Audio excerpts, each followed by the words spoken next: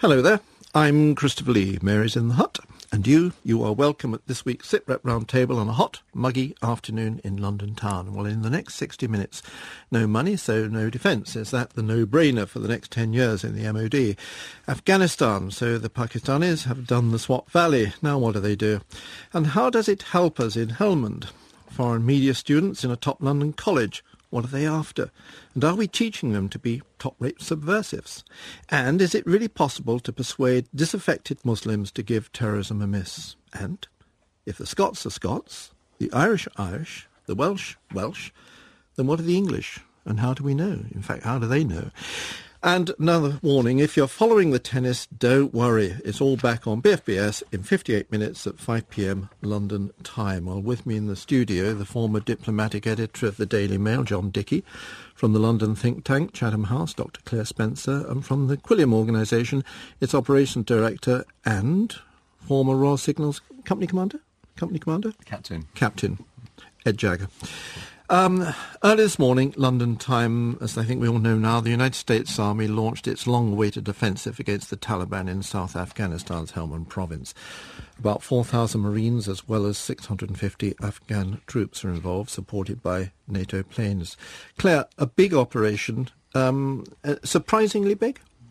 No, and it depends what they want to achieve. It's not been, it's been anticipated but not widely publicised, so I think it's partly for the sake of the Afghan forces themselves, but whether they'll actually be able to hold any terrain once they acquire it's another matter. Yeah, John Dickey, that's the whole point. Brigadier General Larry Nicholson, who was driving this thing, he said, I quote here, where we go, we will stay, and where we stay, we will hold, build and work towards transition of all security responsibilities to Afghan forces. It sounds the sort of thing you tell the Senate, but it's interesting to hear this from the local commander, isn't it? That is the key to the whole operation, in my view, because the British troops there have done marvels in gaining territory but not being able to hold it. You need the numbers, and the numbers are coming in such strength now from the Americans with all the auxiliary forces that the idea is that they will be able to keep the civilian population assured that it will not be repossessed by the Taliban in 24 hours. Yeah, Ed Jagger, I was looking last week, when was it, Saturday morning, first heard about it. The British operation Panchai Palang. 3 Black Watch, 3 Scots launched airborne assault into, I suppose, what's one of the last of the Taliban strongholds in Burbajai, North Lashkar. That was an important operation, wasn't it? I don't think, look, just doing the arithmetic on the aircraft involved, that was a very, very big thing as a precedent or before this one that the Americans are doing now. No, I absolutely agree. I spent a good 3 years with the 16 Air Assault Brigade, and in fact it wasn't an airborne operation, obviously, because there was no parachuting involved, but in terms of an air assault attack in these locations, it was very big for the British Army in Afghan to acquire all these aircraft and support aircraft for one operation. It's a huge win for us, really, in terms of that. And what's more important is air assault and airborne operations are very strategic in terms of pinpointing key strategic locations and headquarters. And so for these operations to continue is very important in gaining ground as opposed to normal land manoeuvre warfare. Do you see... So, John, the ground once it's gained. I think this is the cardinal aspect of all, keeping the ground once it's maintained. Yeah, that was a criticism, wasn't it? A couple of years ago, the Americans would say, well, the British went in there, and then what do they do once they whopped the enemy? They come out, and so the Taliban just went back in again, Claire. Well, I think it was a problem. I remember seeing a documentary a year or so ago where it was clear that having fought extremely hard to maintain and capture certain targets, that there were no logistical supports. In fact, they had the Afghan army in relevant numbers ready to take over, and they couldn't stay there because they didn't have the logistics capability back to Helmand to actually supply them with food and everything else they needed to stay put. So they had to withdraw them. And I remember seeing, the British forces being extremely angry, having obviously lost people in this action, to be told, oh, we hadn't planned ahead for this. Yeah. The Brigadier, Ed, was saying that Brigadier Nicholson, he was making a point that his Marines, his US Marines, may take casualties, but he was also emphasising, I haven't heard this before, that any civilian casualties, totally unacceptable. It's more than a sensitive subject, isn't it? Absolutely, and that's, I know there's been a lot of criticism about the British forces, the CIMIC operations out there, and it's a completely different war zone to Iraq, where you see a lot of infrastructure builds, a lot of rebuilding of pipelines, gas, electricity, water, and the infrastructure that we saw being added to in Basra is completely different in Afghanistan. So it's very important that civilian casualties are kept to a minimum, because this, in terms of winning hearts and minds, and the propaganda coming back to the UK and other areas around the world, which are helping to radicalise people all over the world, is minimised in Afghanistan, because this is the big, really where Al Qaeda are fighting their war, and all the communications coming back to the rest of the world are being propagated from and to. So the focus now away from Iraq and now Afghan. John, behind all this, these operations, yes, there's a new overall commander, General Petraeus. There's General McChrystal, who is the local man in Afghanistan. But behind it all is next month, isn't it? The elections for the president of Afghanistan. Yes, one doesn't want to be too cynical, but the whole timing of it all is geared to the fact that you want to get as many people in a position to go to the polling booths as possible. I mean, there's been so much intimidation, so much attempt to dissuade people from taking part, that it is important to gather as much strength on the ground to enable, a more realistic election to take place. Yeah, especially, Claire, as there are doubts whether the Americans have actually supported Karzai right the way through, certainly in the past 12 months. No, and they haven't kept their criticisms of him as quiet as they have done in previous months. But, I mean, he too has criticised the Americans back for not being as supportive, and I think this whole issue of civilian death toll is something obviously resonates internally. It's quite high, isn't it? Well, I mean, there's a piece in the Times today saying the MOD, and this is just on the British side, is dealing with compensation claims arising from the deaths of 104 Afghan civilians killed over the last 18 months. Now, this has been kept reasonably quiet. I mean, it's good to hear there's compensation claims going through, but even so, it still seems very high. 104 people. And this is in Afghanistan. And this is Afghanistan. Yeah. Whereas a larger difficulty, Ed, is perhaps in the border areas where drones, pilotless drones, going in, zapping a target, which intelligence said, that's where we've got to get to. And taking out a lot of civilians at the same time. Absolutely, and the Quilliam Foundation have just done a big research project all around all 4 provinces in Pakistan, and one of the key themes from all the students from 20 universities was that the offensive that the Pakistan security forces were doing in the Swat region was completely justified and very well supported. However, the American drones, the attacks that they were carried out were absolutely 100% not supported, and were seen as very cowardly, and the civilian toll from these drone attacks, whether they're accurate or not, is really caused a debate out there, and the foreign policy of the US in these border regions is not a popular one out there in Pakistan right now. Claire, it's easy. And they make it easy, the Americans, sometimes, to criticise American tactics, policy, strategy, almost everything. You get the impression, though, that with the overall command of Petraeus and the people that he's brought in, they're starting not necessarily to get it right, but realising far more what they've got to do to get it right now.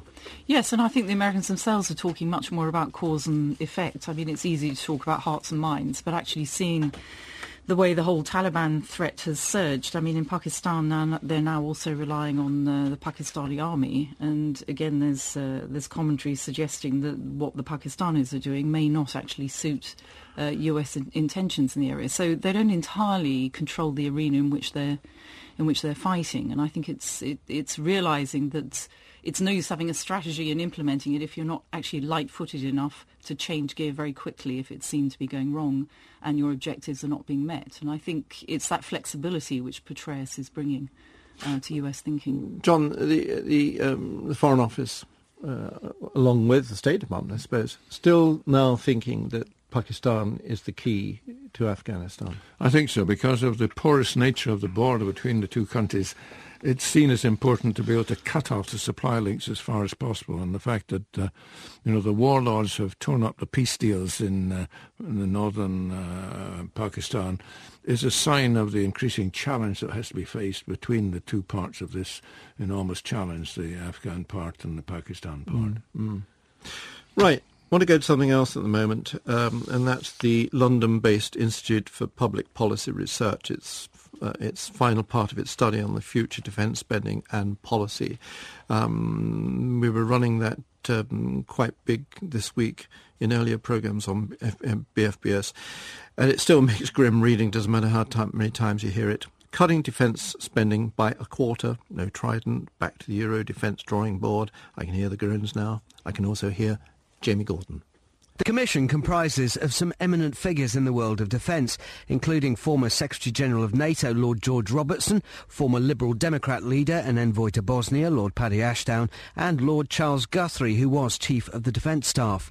The document, entitled Shared Responsibilities and 2 years in the Making, is described as a call to action.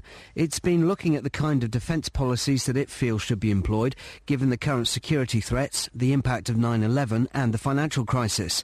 The thrust of the report suggests Britain can no longer afford to be a dominant military power and should slash its planned defence spending by some £24 billion. Particular attention has been paid to the UK's nuclear deterrent. The government is committed to renewing the Trident programme at an estimated cost of £20 billion. And although the report does not suggest scrapping Trident, it certainly advocates a nuclear-free world and debate on the suitability of the submarine-based missile system. Lord Ashdown says the global ground rules have changed. First is that the world we're living in is not the Cold War world.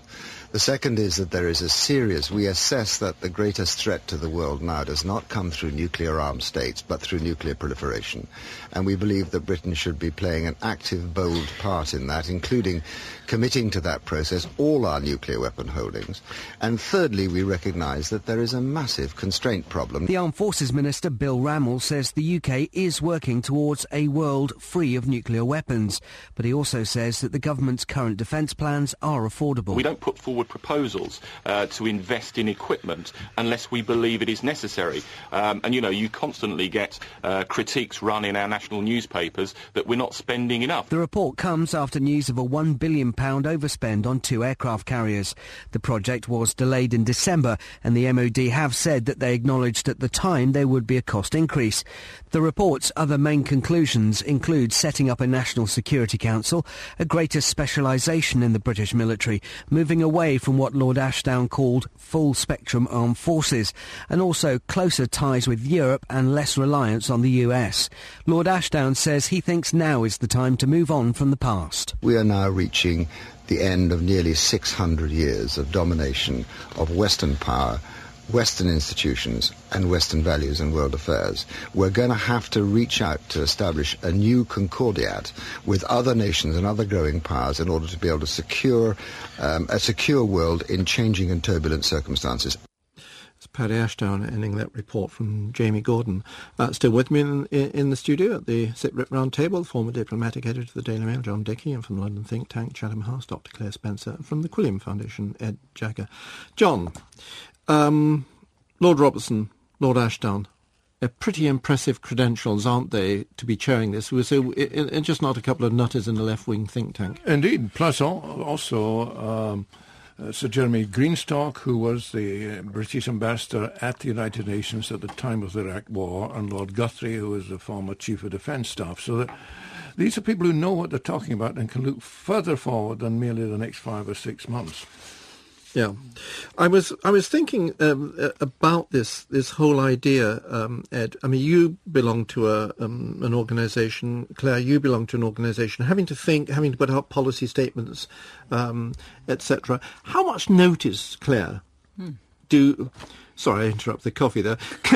How much notice are we really expected to believe that government, that MOD, will take of this report? Well, I think we're living at a time where you've got to convince the general public that money being spent and committed over the next few years where we're going to be heavily indebted is going to be money well spent. And I frankly don't think the case has been made to the wider taxpayer over Trident. You know, Germany is still an influence in the world and doesn't rely on a nuclear deterrent, and convincing people who can see immediate expenditure needs and public spending cutbacks to say that we're going to spend up to 20 billion over the next few years. I know it's $1.5 billion each year it's supposed to be, but it amounts to about 20 billion over the next 10, 15 years, is that right? To spend that on something which effectively you never really want to use. I mean, it's unthinkable we're actually going to use. I don't see that we've made the case for deterrence when the press at the same time are full of shortages for our boys on the ground when it comes to, you know, supplying them with the right kind of armoured vehicles, the right kind of equipment, that for actions they're actually fighting now. So why are we talking in large billions for projects which very few people are convinced we need? And I'm talking about the wider tax-paying public rather than the defence community, who are split down the middle on this, but there's still quite a wide support for this, which seems to hark back to the Cold War era, and when we have immediate needs which are not being met. Yeah. And I don't think that debate has been had publicly enough to convince taxpayers of the way to go forward. Ed, as somebody in the army, so wearing the boots on the ground, was there ever a sort of feeling in your moments of that soldiers would say, yeah, let's stop spending money on Trident or whatever, or did they just see the bigger picture? No, I mean, it's very key wherever you are in a war zone, all over the world, you're generally surrounded by other coalition forces. And when you compare our equipment to the Americans, you know, obviously their equipment's going to be much technically superior than ours. But then when you work with other coalition forces, then, you know, they are not to our standards. However, if you're put into that situation and you do not have the correct equipment to do your job, then that's a position that a soldier shouldn't be put in, and is one that he will always question. However, what this IPPR policy paper is trying to do is to look to the future of where our soldiers going to be in a position where they're fighting or not fighting, and what do they need to do that job. And this is very important. And it's a time, you know, the world is questioning whether we should have been in Iraq, why we're in Iraq, and the same for Afghanistan. And strategic thinking needs to happen now to see where our young soldiers are going to be in the future. So this work is vital, and the 109 recommendations are very important to government, and government would be very silly. They're avoiding it at the moment, but they'd be very silly not to take them on board. Right. Somebody has been taking it on board. I imagine it's the Defence and Security correspondent at the Financial Times, James Blitz. James, if the IPPR ideas were adopted, you got any idea what British forces would look like in, say, 10, 20 years from now? Well, it's difficult to say. I mean, one has to be careful because they do put forward some ideas like delaying Trident and so on, and they also call for sort of cutbacks in defence spending, accepting that we can't live above our means. But I think probably the most important thing that I think was in the report was the idea of actually pooling all of the sort of work that's done in security across Whitehall, both in defence, foreign policy, international development, the stuff done by the intelligence agencies. And so I think what that would do is it would put far more of a focus, as I think the IPPR report wanted to, on the kinds of threats that we face, not so much in conventional terms, but more within the UK in terms of jihadism or cybersecurity, that kind of thing. So I think that's where the kind of focus is. I mean, I think it's difficult to look at the report and say, well, those are going to be the implications, because I think they don't sort of say you've got to cut this or that in such specific terms, I think. There's this balance.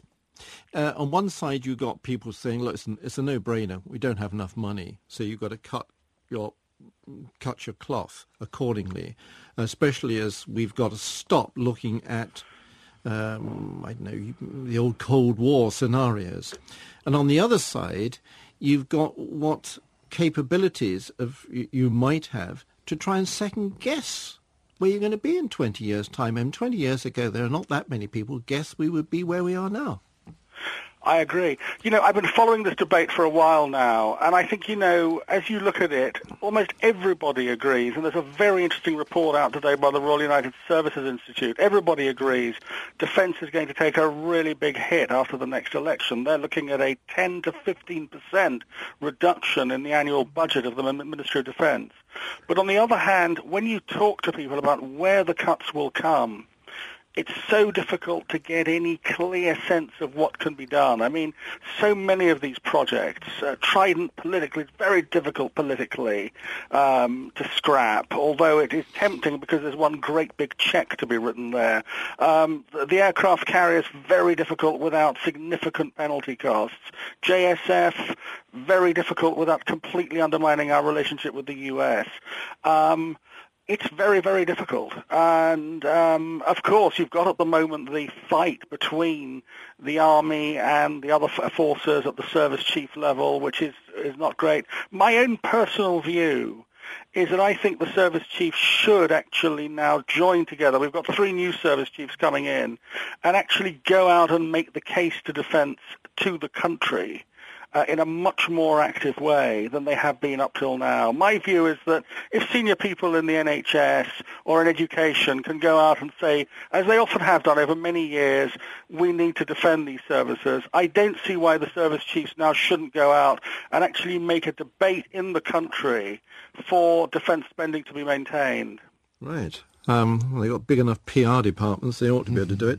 Tell me, there's another side of this. I mean, cooperation in Europe, cooperation with Eurodefence, that one's back on the table now. It was interesting that this week NATO announced that the Cooperation Council with Russia is back together. That's particularly important, isn't it? Yes, it is. I mean, it's important because what you've got in the next few days is President Obama is going to be in Moscow for his first full summit with President Medvedev. And Obama has said that he really does want to try and get the US-Russia relationship going again. There should be some agreements on arms control. But the US has been very good in saying that the Europeans can't be left out of this. And if the Russians want to have a decent relationship with the US, they've also got to re-establish some of the things at the NATO level that have been lost, such as military-to-military cooperation and so on. I mean, I don't see the agreement at the NATO-Russia level as being a great turnaround. There is still an enormous amount of pain about what the Russians did in Georgia last August. They're still regarding those 2 enclaves inside Georgia as being independent states. That's very unacceptable to many countries in Europe. But nonetheless, it's a good thing that there's a little bit more confidence building on the sort of practical military side of things between NATO and Russia. Right, James Blitz, thank you very much indeed. John Dickey, I mean, you've seen this for a couple of decades now, haven't you? This idea, we've got to get back to, going to get more in bed with the rest of Europe. I mean, NATO is, a lot of it is Europe, etc. It's one of the things that never works.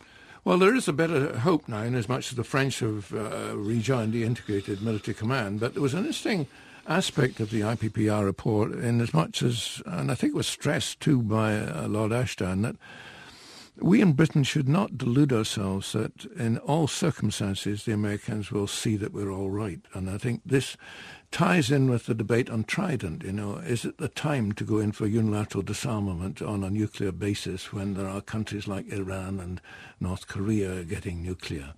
And therefore, would we in Britain be happy to leave a nuclear power in Europe solely in French hands? But equally, there is a greater case for coordination between us and Europe. But the difficulty is, should it be under NATO or should it be under the European Union? This has always been a difficult situation.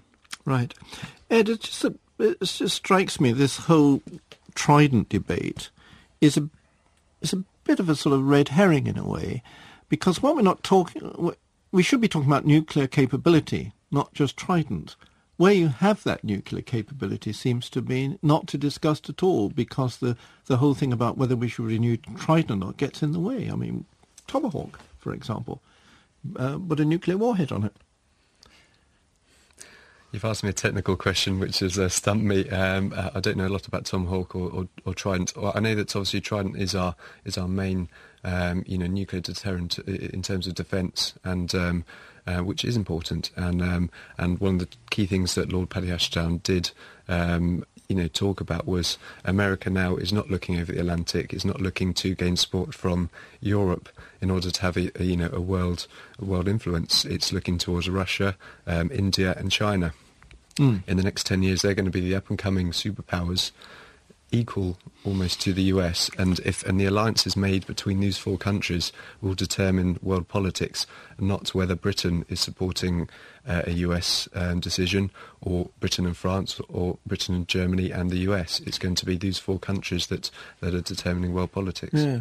Claire, in your think tank in Chatham House, talking to people from other countries, so Ed's talking about China, India, etc. Are they impressed the fact that we've got Trident? Does it actually matter in their thinking, their strategic thinking, or is it just a question we could possibly have a nuclear capability? It doesn't matter where we've got it.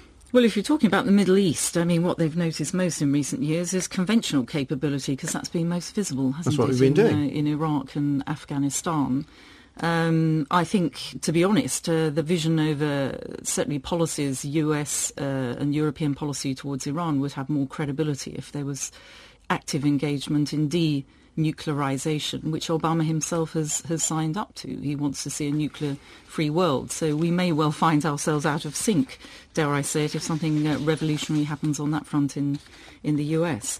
So I think the outside world sees the UK as a small part player. You can almost see the Iranians blaming the UK for what's going on there as evidence of the fact they're not in the least bit worried about our nuclear capability, because they don't anticipate any major reaction. Listen, the thing that struck me in the last few days, which is completely non-nuclear, is completely conventional. You're right. Everything we do at the moment, or have done for ages, Falklands. That wasn't a nuclear thing, no. And that was a big, big thing for us to do.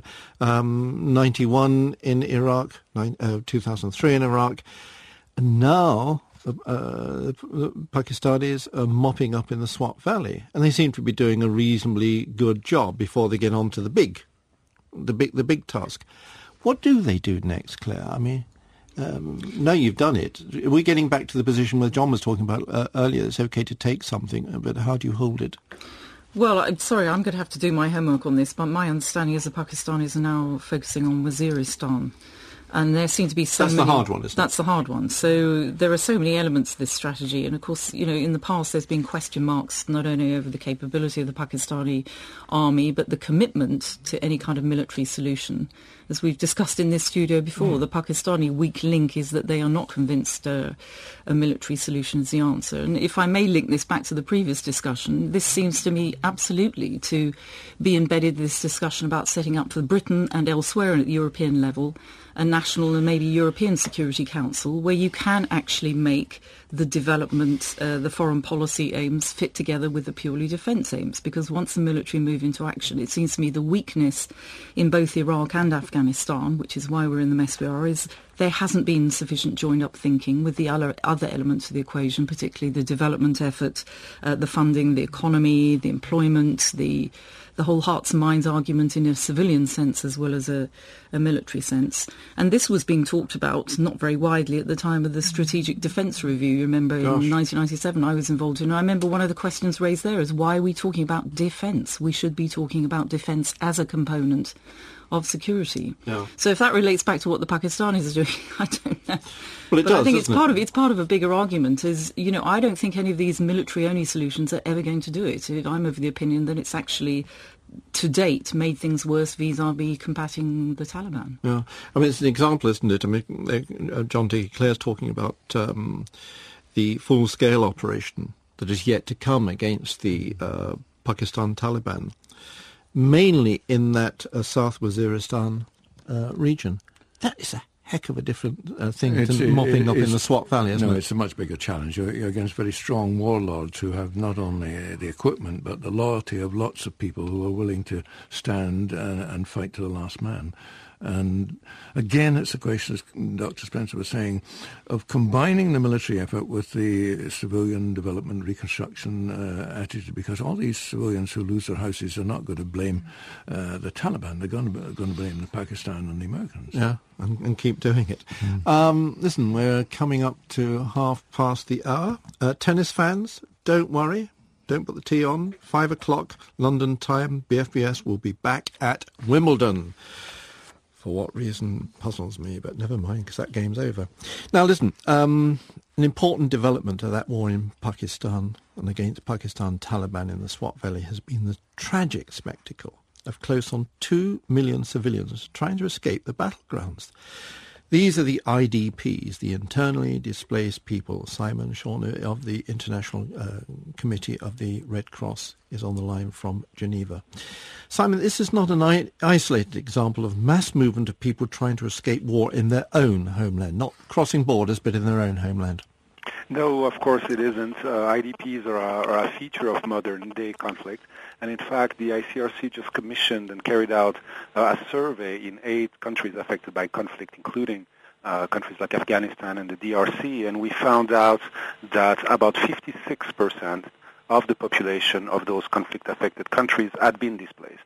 And so, in fact, what we see, what we knew from experience working in the field, but what this survey now tells us is that it is a reality for most people affected by conflict, and they list it as one of their fear and one of the realities they have to cope with once a conflict erupts. Yeah, I mean, I was talking there about the Swat Valley, but I suppose the best example, or the worst example, which way you look at it, was probably what's been going on in Sri Lanka.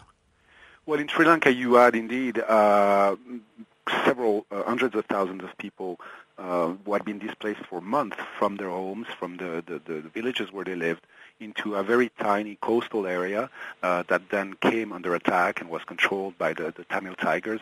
Those people were displaced already for months before the final push by the Sri Lankan army, which then forced them to move once more out of the conflict area, and those people are now living in IDP camps and do not know when they will get back to their homes if they're still standing.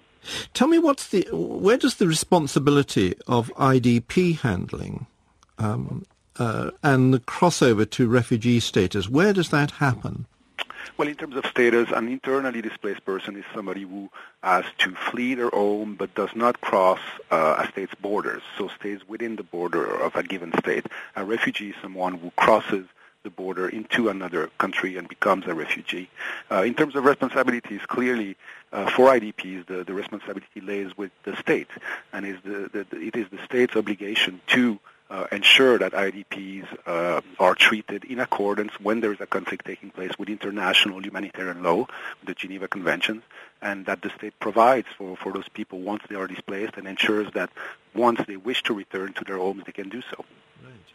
I think that, Swat was an example of, I suppose, of short notice, wasn't it, of a mass movement of people. Do we have any idea of the longer-term effects on so many people on the move?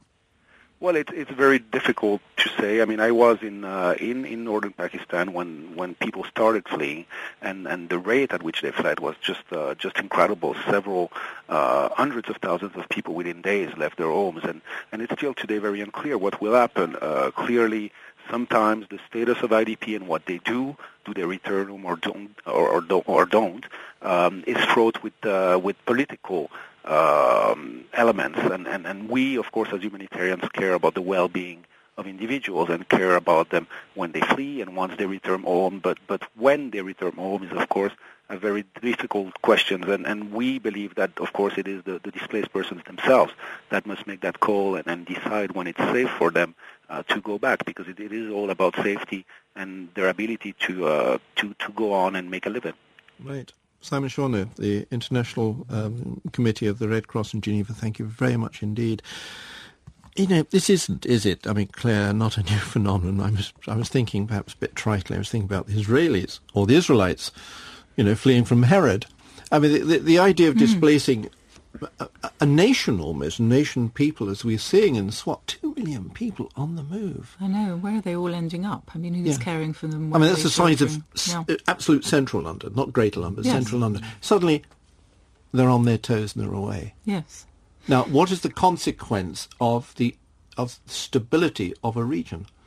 Well, there are cases where after hostilities are finished, people may return, but as you say, it sometimes creates new realities. If we think of Iraq, because of the ethnic conflict within Iraq. Obviously, communities which used to be Sunni and Shia mixed, now one of the reasons the violence has gone down relative to a few years ago is that they've been cleaned out, and so neighbourhoods are more solidly Shia and Sunni. Now, it depends whether people find somewhere to settle and whether grievances such as lost property, lost access to businesses, etc., ever get resolved, or whether they accept this as a consequence that, the checkerboard, as it was, has changed. And unfortunately, in some parts of the world, and you can think of Israel, Palestine, but most of the IDPs there are not IDPs in the sense that Palestinians who are outside the former borders of what was pre-Israeli Palestine are now mostly in Syria, Lebanon and Jordan. They're not actually, there are refugee camps within the West Bank, and you could even suggest that Gaza is one big refugee camp now. It was a mixture of refugee camps and Palestinian civilians, but they're living in similar conditions. That can go on for 60 years, is in that particular case. And so, I mean, it's forever been with us where there is large-scale conflict, yes. Well, the worst example is surely the Sudan, where there are, hundreds of thousands of people who've just got no idea about getting back to their own homes. And generations now are being born outside of their... without knowing their homeland at all, and without ever knowing whether they can go from the south and Juba back to where the family came from. Ed, when you were serving in Iraq, is the movement of displaced persons, internally displaced persons, does that add to the security dimension? I think after conventional warfare, it's seen out in Iraq that the initial invasion into Iraq completely took out all the infrastructure in terms of security. So there was no Iraqi police, no Iraqi security forces, and what you get is an increase in local militias and almost a kind of gangster operations going around everywhere, and this is where the Taliban in Pakistan is really thrives on, because what they do is then they offer law, from a complete lawless state. They'll order, it won't be law as we know it. It won't be a liberal democracy, but some law is better than no law for most people, which is why in the SWAT areas of Pakistan, the Taliban actually were popular to some people. This is what was happening in Somalia. That's why the Ethiopian army went in, wasn't it? But one of the worrying things is with all these displaced people, and you see it throughout the whole of the Horn of Africa as well, these displaced people, whether refugees or internally in their own country, are severely targeted by extremist organisations recruiting, because they have grievances and they're very easy to adapt and manipulate and spread their ideology. So this is one of the concerns that Pakistan's going to have to face, and they're going to have to make sure there's stable security in this area once they finish their operations there. Right. Listen, let's stay and extend this with the work that you're doing at Quilliam. I suppose, you describe it, or your people describe it, as the world's first counter-extremist think tank. Tell us what it does. Yep. Quilliam was set up just over a year ago now. It was set up by two former leading ideologues, both from Islamist backgrounds, extremist backgrounds. Activists, yeah. They were not violent extremists or Islamists, but they were, very high up in these organisations. They weren't bombers. Let's get that. No. They were former members of Hezb ut-Tahrir, which is a non-violent Islamist group. And what we do is we have three strands of work. We train, so we trained over 600 government workers through police, government, local authorities, community workers, whereabouts are these imams, all the way from Aberdeen all the way down to Brighton. So we've done that in the last 6 months, trained 600 people in a radicalisation awareness programme, which goes into political Islam and goes through the whole journey of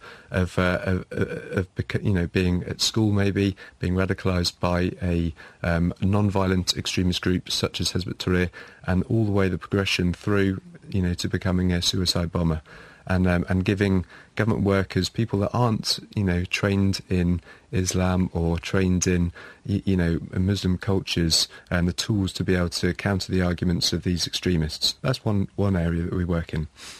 We also work in policy and research. So we've, indeed, the IPPR report that we were talking about before, out of 109 of their recommendations, 13 are actually recommending work that we do directly and indirectly in Chapter 9 of the Countering Radicalisation. And we've looked at mosques throughout the UK. We're looking at radicalisation in prisons. We're looking at women's human rights. All these key features that are that are affecting Muslim populations in the UK, affecting radicalisation, and the government need to know about. I mean, where do you get the money from? Yep, what we do is, we work very hard on our projects. We want to make sure that our projects are relevant, they're unique, and they're going to have influence in terms of government and in terms of the communities. So we get together, we decide what the projects are going to be, and then we bid to private and public funding organisations. And if they're happy with our key deliverables and what we want to achieve, and they will give us the money. So there's been a lot of talk about us being set up by the government, and we're stranded with the government. No, we're not. We're set up independently. We're a private limited company. So do you go for government funding there? We do, and we have no qualms about taking government money, because if they believe that our projects are worthwhile and are going to have good effects in the UK, then we're happy to take government funding to achieve our aims. Claire, this government funding thing is difficult for every organisation. Think tank, they say, well, you're an arm of the it's like the BBC World Service, just an arm of the Foreign Office, which is perfectly true as far as the Foreign Office is concerned. Absolutely. Chatham House used to be an arm of the Foreign Office. It was set up by the Foreign Office and fully funded by the Foreign Office, and what's happened since is pure economics. The Foreign Office no longer has the money, so they pay for individual projects, for individual meetings that we do, but our source of funding, just as Ed has said, comes from people who are willing to pay, because that's a reality of the market. And what you have to ensure as an organisation is you have a relevant balance of funders, so that you're not either seen to be perceived or actually act in the interests of others than yourselves. John, I sense a sense of... Can I sense a sense of cynicism here on your part? Certainly, my experience of Chatham House is that it does seem to be overburdened by Foreign Office influence, and a large number of the Middle East programme, and a large number of the members are former members of the diplomatic service, but. It's best to keep it a certain distance, but it's inevitable that there's a leaning on them from Downing Street. Okay. I want to move on, but just one last question on this, Ed. Is it a fundamental idea that you get to somebody who may be an extremist and you convince them, your task is to convince them to extend extremism into radicalism in the worst sense? We don't do de-radicalisation, so we don't take extremists and try and correct them and correct them. What we do is we try and give the tools and resources for young and old, influenced Muslims to be able to make their own decisions. We counter the arguments of the extremists, and we try and provide the tools for people to make their own decisions, because this is the only way they're going to steer away from these extremist organisations. So no, we don't do de-radicalisation, but we counter the extremist narrative, and we allow people to have the tools to make their own decisions. Right. I want to try something else then, because what we're talking about doesn't have a direct link to media training, does it? But there is something of a connection when that media training is in London, and it is for students from places such as the Middle East and Africa, for examples. Now, on the line, Christabel King, who was a BBC foreign correspondent, the first presenter, I think, for the BBC's World Television, who set up the TV station in Kosovo, has taught Middle East students at Hilversum, and now is a tutor in broadcast journalism at London's City University. It's not a bad CV, is it, in some ways, Christabel? In this business, you're in a good position to answer the obvious question.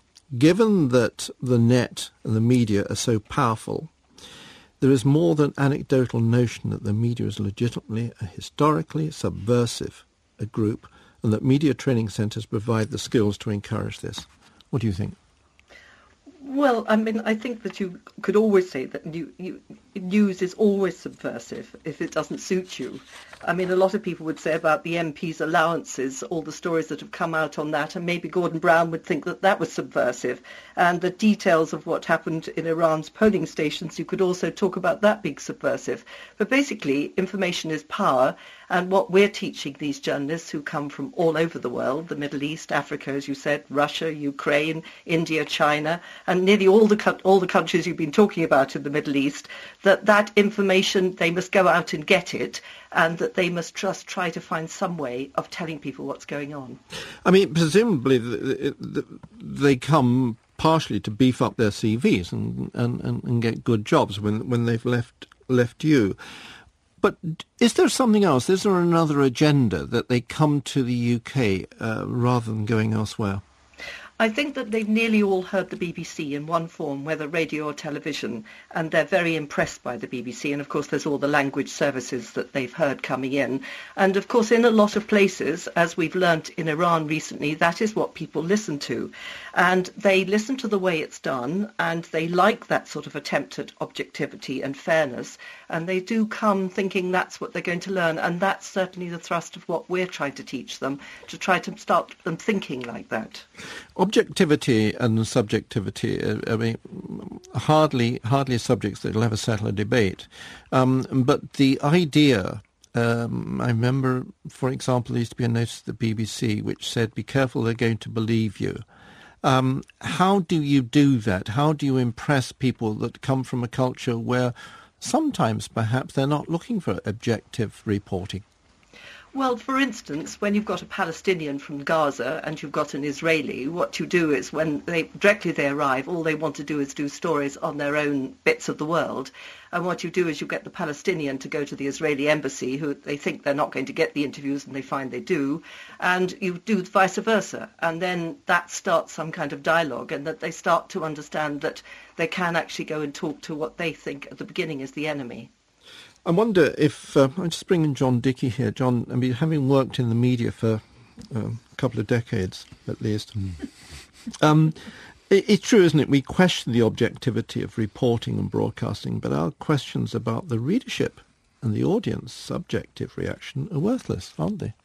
Well, it's all a question of selectivity. I mean, every night in any Fleet Street office you have about 10 times the amount of material that you can ever use. And if you have to select the emphasis that you choose on your front page, on your front page, and in so doing you are influencing the reader.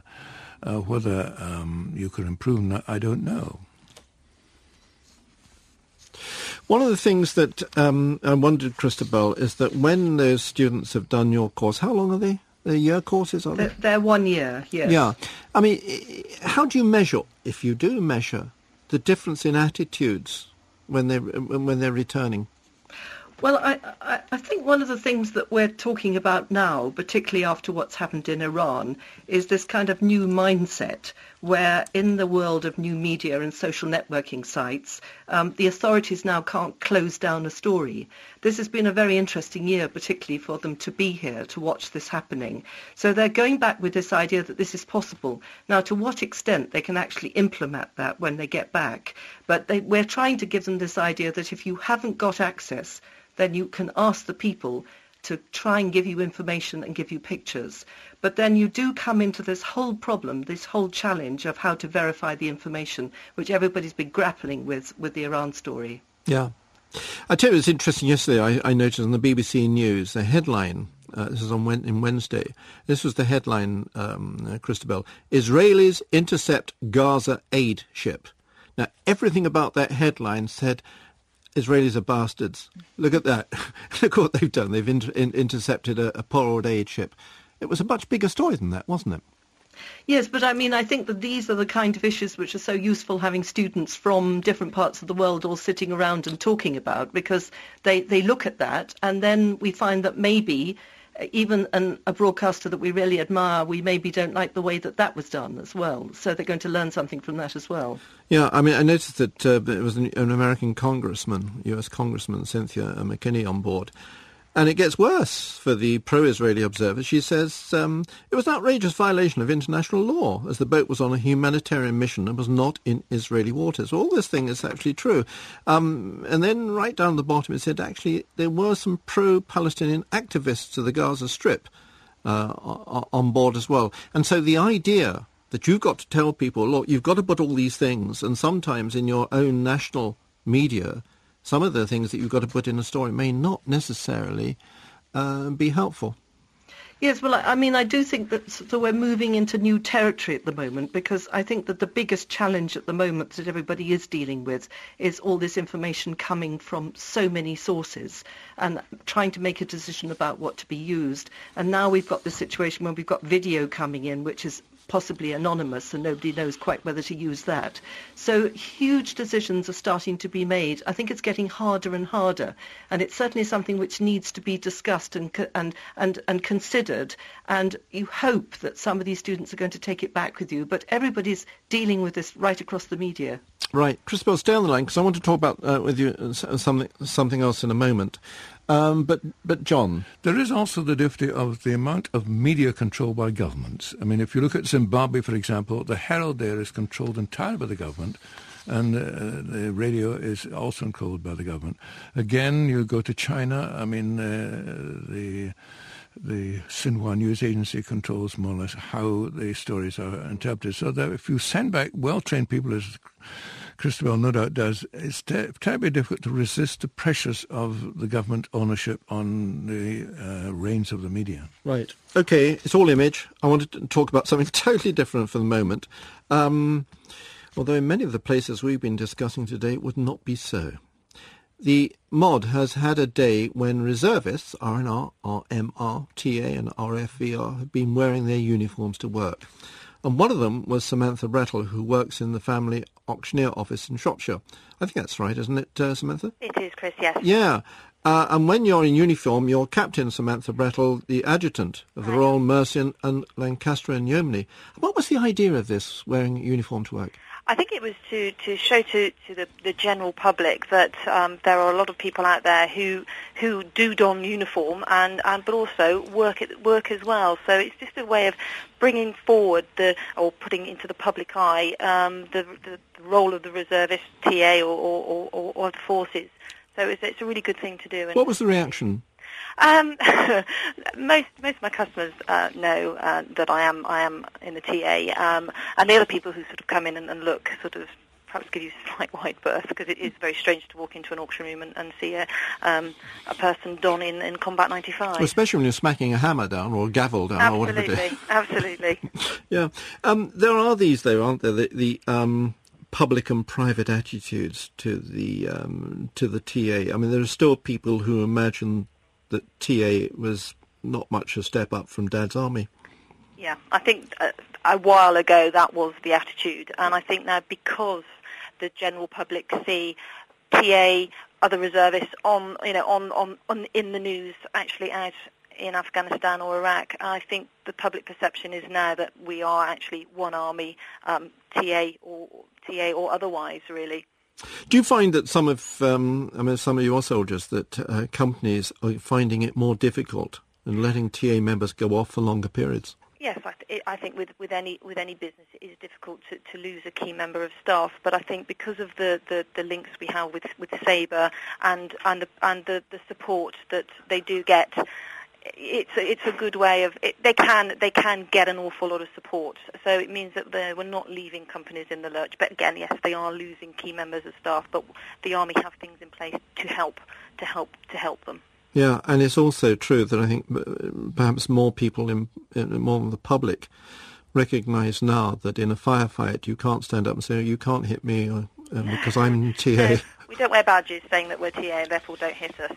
We are we're out, we are one army, and it doesn't matter whether you're a reservist or full-time. When you're out in a war zone, you are one. Yeah. Samantha Brettle, thank you very much indeed. Thank you. Ed, did you serve with TA at all? I didn't serve with TA in terms of the same training, but no. But I completely concur with what Samantha said in terms of the last 5 years. The TA have gone from only a very small percentage being deployed in operations. And when I left, I've heard of almost a majority of a squadron being deployed out to Afghanistan. So it's gone from being what was perceived as a drinking club to an actual to units that have to be prepared to go to war, because that brown letter may come through the door at any time, and it's less of a selective do you want to go, and if the needs arise, you're going. So. Okay. Yeah, I must add there's nothing wrong with drinking clubs. I mean, in 6 minutes' time, BFBS will be going back to Wimbledon if you're hanging on there. But a proper thought for the day. Saturday is American Independence Day, and this week the Iraqis celebrated a national holiday for regaining. Are you singing over there? I am. Yes. I mean, the United Kingdom has St George's, St David's, St Andrews and St Patrick's, but they are not celebrated as one nation, are they? I'm just wondering if we had a UK day, we would be one nation, or would we be identified with our relatively placid island society? Christabel, still on, Christabel King. You lived and worked among African and Caribbean nations for whom national identity became particularly important, didn't it, at independence? Yes, I mean, I think we, to some extent, we exaggerated that in Africa, because I do think that tribal identity was always much more important. And for many years, particularly with the sort of Cold War era, that everybody tried to pretend from the West that didn't matter. But I think tribes is what really matters and still does now. And it's the first thing that African students say to me is what their tribe is rather than what country they came from. Yeah, well, the same with your lot, isn't it, John, in Scotland? I mean, I remember on one occasion I was in Lagos at the time of Hogmanay, and somebody helped me with my accent speaking, and immediately I was invited to go to Hogmanay. It's very important to celebrate these national occasions, and as a sort of minority tribe in the United Kingdom, we regard them with a great deal of importance. You see, Ed, you've had it in both ways. I mean, you have your nationality, but you also have this tribal thing, or had the tribal thing of being a member of the Royal Signals. Well, this is true. I was at a reunion the other night for the Green Howards, the wonderful Howards, and you'd think it was more important to being a member of the Green Howards than it was actually being Scottish or Irish or mostly Yorkshire, of course, and that's important, isn't it? I think it's very important, and having a sense of identity, being a member of a club, a team, is very important, and it's one of the things that we've noticed in terms of radicalisation. Young British Muslims haven't got that identity like a young black man living in the UK. They've got the whole hip hop, Afro-Caribbean clubs, and that whole scene. Whereas a young British Muslim, it's very hard to. Right, I'm British, I'm Muslim. Who should I be? What identity? Manu, Chelsea. And that's yesterday in Prime Minister's Question Time that the Prime Minister gave an assurance to an MP that the Black Watch should be allowed to wear a red hackle, even though they had been amalgamated into the larger unit. I mean, this indicated the distinct identity of the Black Watch. And the fact that the watch, a lot of the Black Watch come from Fiji as well. Yeah, that's another thought. Tell me about the Middle East, Claire, because, I mean, a lot of the countries that you do with the Middle East, I mean, they're very young in terms of states, I mean, in the 1930s, 1920s. Well, some of them, I mean, if you talk to the Moroccans, they have a monarchy which is older than ours, so there's a sort of certain rallying around that as a figurehead, and I think you find different combinations across the region. So I think while there's a lot of talk about Arab identity, the national identity has sunk in most places, and people are very proud of it. They have found national symbols and national affiliations. And yes, the tribal element is still there in many ways, the clanic, the families. But I mean, I think we're living in a world where we do have multiple identities. So I don't see this as being a problem, except if you fixate on one as being the essential identity and not accept the whole. Yeah, but what about, I mean, going back to the thing I was talking about, I mean, okay, Independence Day on Saturday, American Independence Day, everybody gets up in the flag and they salute, put their hands on their hearts. We have St Andrew's Day, St Patrick's Day, St George's Day. I mean, what is with the English? I mean, they've got no identity, have they? Because nobody has a proper St George's Day party unless you're in the BNP, John. Well, except that I've seen quite a number of flags go out on St George's Day, and there is a sense of unity in the southern part of this kingdom. Okay, Christabel, what do you reckon? Well, I think people really do want to go with St George's Day, but they're so frightened of links with the BNP. If you could somehow separate it, I think everybody wants it. Claire? Well, yes. I mean, I come from what is seen as a majority tribe. I'm English from the south of England, associated Sussex. with the Tories, and not Sussex originally, Buckinghamshire. Even worse, they've been Tory in Beaconsfield constituency since before the Norman invasion, I would suggest. But I always find these questions come up from others rather than. I don't think the English themselves have any problems at all. They tend to either be Yorkshire nationalist or, they identify a bit with their county, but I don't think it's a really big issue. It seems to be an issue for everybody else, though. Yeah, why is that, Ed? Very briefly. I think it's not an issue because England has become very multicultural. It's and we should actually so many Scottish prime ministers. And we should celebrate being liberal and embracing all cultures. All right, we embrace all things here, including time. We hadn't got time to discuss the fact that Zimbabwe's got $950 million in credit from China. We should have done, we didn't. My thanks to John Dickey, Claire Spencer and Ed Jagger. And also, of course, to Mary, who is still in the hut. I'm Christopher Lee. We'll be back next week. Bye now.